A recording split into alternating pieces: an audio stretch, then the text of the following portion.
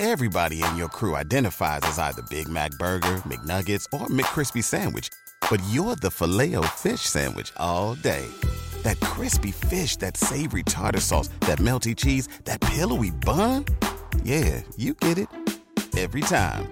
And if you love the Filet-O-Fish, right now you can catch two of the classics you love for just $6. Limited time only. Price and participation may vary. Cannot be combined with any other offer. Single item at regular price. Ba-da-ba-ba-ba.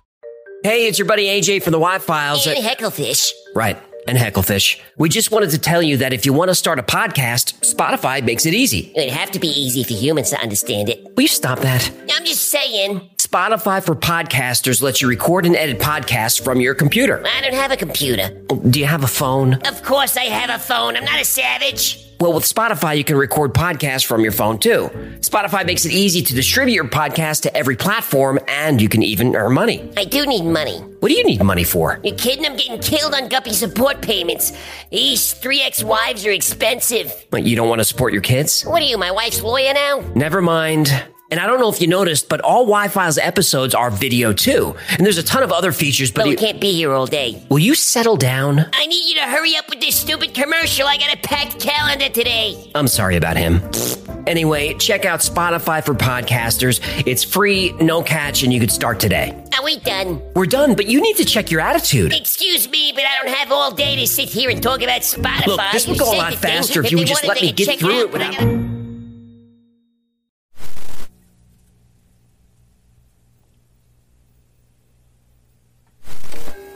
In 1981, an arcade in Portland was the scene of countless gamers coming down with migraines, having heart attacks, seizures, and strokes. Local teens were suffering from amnesia and having hallucinations, all due to a mysterious game that seemed to arrive out of thin air. The game was called Polybius, and even though playing the game was dangerous, it was highly addictive and caused some teens to become hyper-aggressive.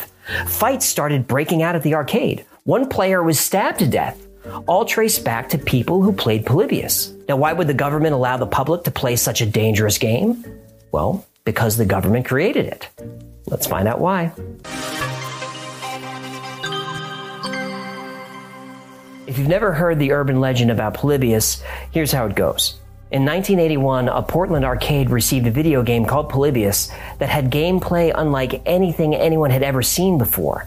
The player would stare at random geometric patterns and strange shapes, causing them to fall into a sort of hypnotic state. The game was known for its psychedelic images, unsettling soundtrack, and subliminal messages. And if you played Polybius, it could cause all kinds of physiological effects. Amnesia, anxiety, night terrors, aggression, insomnia. It could also cause physical effects like migraine headaches, nausea, vertigo, even heart attacks and strokes. Polybius was created by a company named Sinneslöschen, which in German roughly translates to sense deleting. And after playing, 2 Portland teenagers disappeared without a trace. Now, some say they were abducted, others say they were recruited. Whoa. Now, this game was so addictive that players would line up around the block and get into physical fights in order to play it. And people reported that the Polybius machines were watching players and collecting data about them. And that data was periodically retrieved by men in black suits who serviced the machines.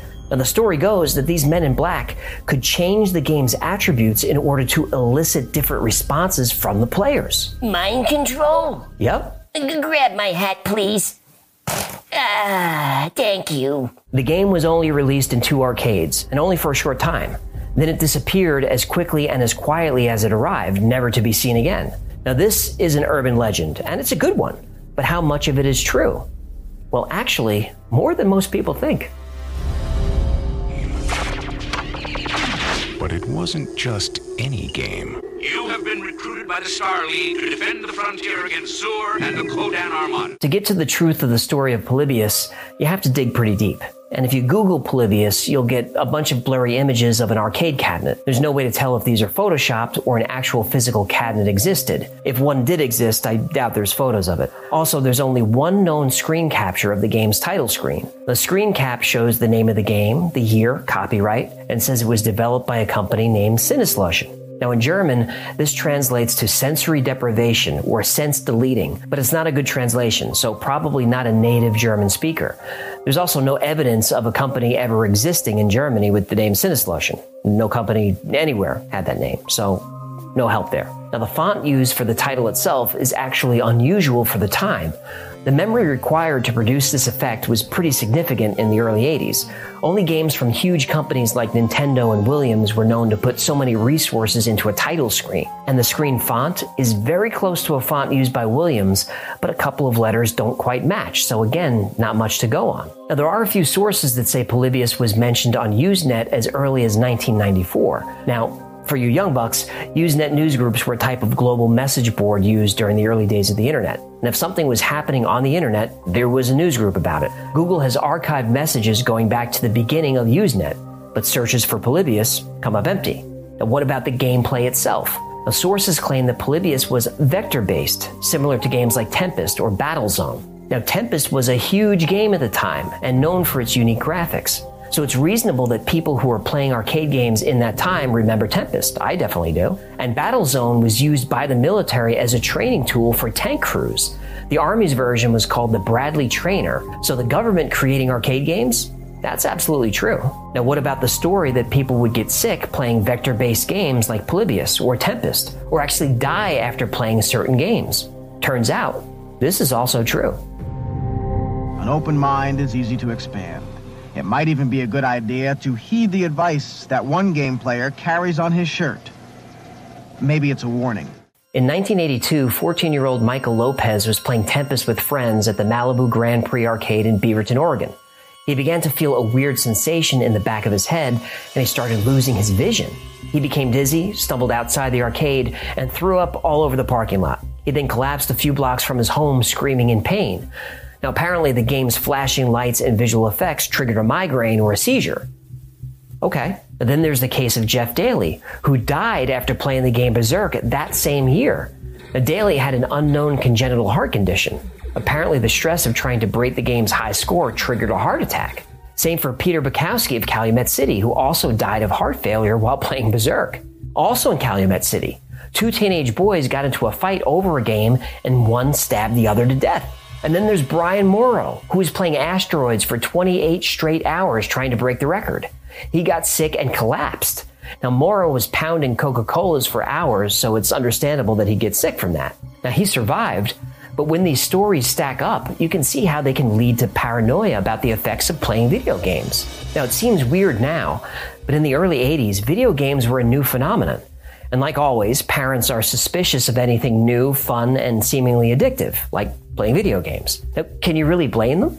Now, a game developer's job is to make a game so fun and immersive and addictive that you want to throw money at it. I mean, that's just as true now as it was back then. Whether it's putting coins in a slot or microtransactions in a mobile game, the psychology is the same. Game companies want you to give them money, and they want to give you hits of dopamine. Cool. A role of a game company or any corporation is to make money, so nobody disputes that. They're transparent about it.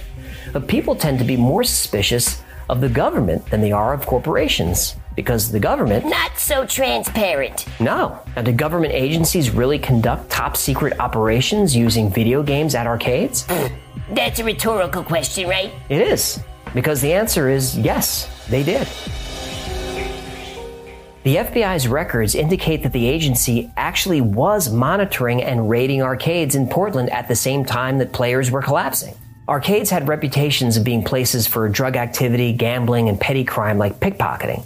Now, though the stories were sensationalized in the media, of course, people really were gambling over pinball games. Kids really were buying and smoking weed in arcades. So how does this factor into the Polybius legend? Well, during one sting operation, the FBI placed microphones and cameras inside video games to gather evidence on criminal activity. One of the games they used was Tempest. Tempest again! Yep. Now, the FBI didn't care that Tempest was a vector game. All they cared about was that the cabinet had large bevels and a lot of room behind the glass. Perfect for cameras. And this FBI operation was so extensive that in the early 80s, there was actually a shortage of Tempest cabinets in the Pacific Northwest because the feds were all over it.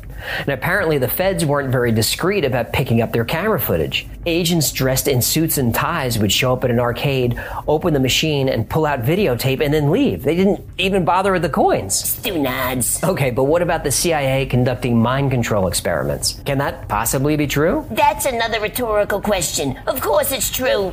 It's true. The CIA became convinced the communists had found the key to brainwashing. Now the Americans had to unlock the mystery of mind control. Early in the Cold War, the CIA was convinced that communists had discovered a drug that would allow them to control human minds. In response, the CIA began its own secret program called MKUltra. The goal was to find a mind control drug that could be weaponized against enemies. MKUltra, which operated in the 1950s and 60s, was created and run by a chemist named Sidney Gottlieb. Now, some experiments were covertly funded at universities and research centers, while others were conducted in American prisons and in detention centers in Japan, Germany, and the Philippines. And subjects endured psychological torture ranging from electric shock to very high doses of LSD. Now, Gottlieb realized that mind control was a two-part process. First, you had to destroy the existing mind. Then you had to find a way to insert a new mind into the void. Now, the CIA didn't get too far creating minds, but they did a hell of a job destroying them. The top-secret nature of MKUltra makes it impossible to measure the human cost of the experiments. Why is that? Oh, because the CIA destroyed the files. Yeah, that doesn't sound legal. It's not. That's your government, people. Enjoy! Now, we don't know how many people died during MKUltra, but we know some did. And many lives were permanently destroyed. And the U.S. government has been experimenting on people against their will for as long as the government has existed. So it's not far of a stretch to think they would use video games for this purpose. Maybe they have. They have. Maybe they are. They are. What the United States government did was shameful, and I am sorry. Now, these stories are all true, but none of them are actually connected to a game called Polybius. No such game has ever been found.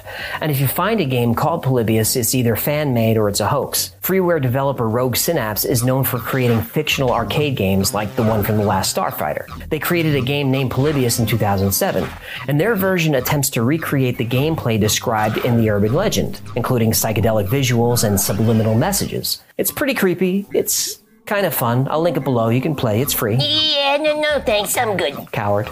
Oh, speaking of The Last Starfighter. That's a movie from the 80s where an intergalactic space force uses a video game to recruit star pilots. This probably leaked into the Polybius legend. Allegedly, players were disappearing, and it was said they were either abducted by the government or were actually recruited by the government. I've seen them come and I've seen them go, but you're the best, my boy. Light years ahead of the competition. So the name Polybius was probably chosen specifically to troll people who were into conspiracies. What? Polybius was a Greek philosopher born in 200 BC in Megalopolis, and he's known for puzzles and cryptography. And you might have heard of the Polybius Square, which is a type of cipher named for him. Polybius also famously said you should never believe anything unless it could be verified with hard evidence and witnesses.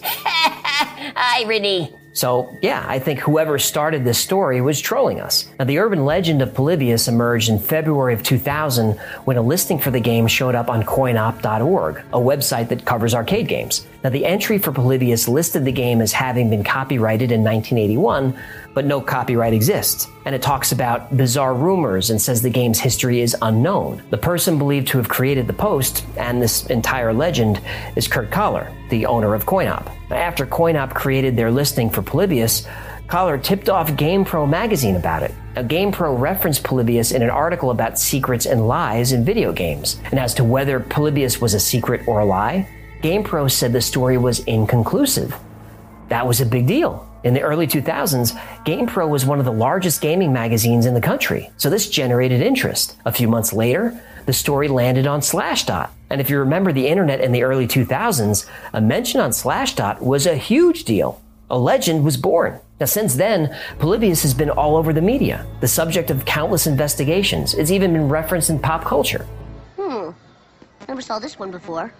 When an unsolved mystery gets as much attention as this, there's going to be people claiming that they were involved. One notorious hoaxer is someone named Stephen Roach, who posted on CoinOp that he worked on the game. Did he? No.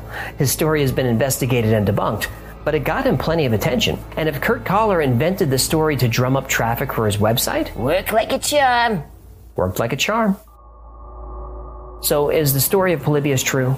Well, the psychology behind addictive games and social media platforms like Facebook are certainly a form of mind control. The US government has a long history of experimenting on its citizens, so there's no doubt in my mind that the government is doing that right now. Now, people can become addicted to video games and have gotten sick and even died playing them. Government agents were using arcade games in secret operations. All of these things happened, and they all happened in Portland about the same time. So, no, I don't think the game ever existed.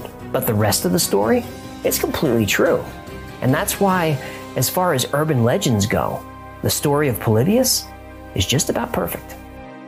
Thanks for hanging out with us today. My name is AJ, that's Hecklefish. This has been the Y-Files. If you had fun or learned anything today, comment, like, subscribe, share. It really helps out the channel. And what do you think about Polybius? Was it real? You have any more information about it? Let us know in the comments. And until next time, be safe, be kind, and know that you are appreciated.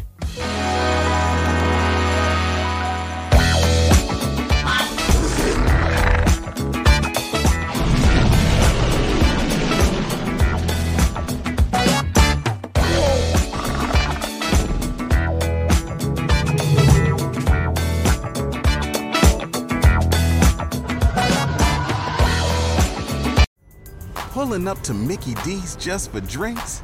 Oh yeah, that's me. Nothing extra, just perfection and a straw. Coming in hot for the coldest cups on the block. Because there are drinks. Then there are drinks from McDonald's. Mix things up with any size lemonade or sweet tea for $1.49. Perfect with our classic fries. Price and participation may vary. Cannot be combined with any other offer. Ba-da-ba-ba-ba.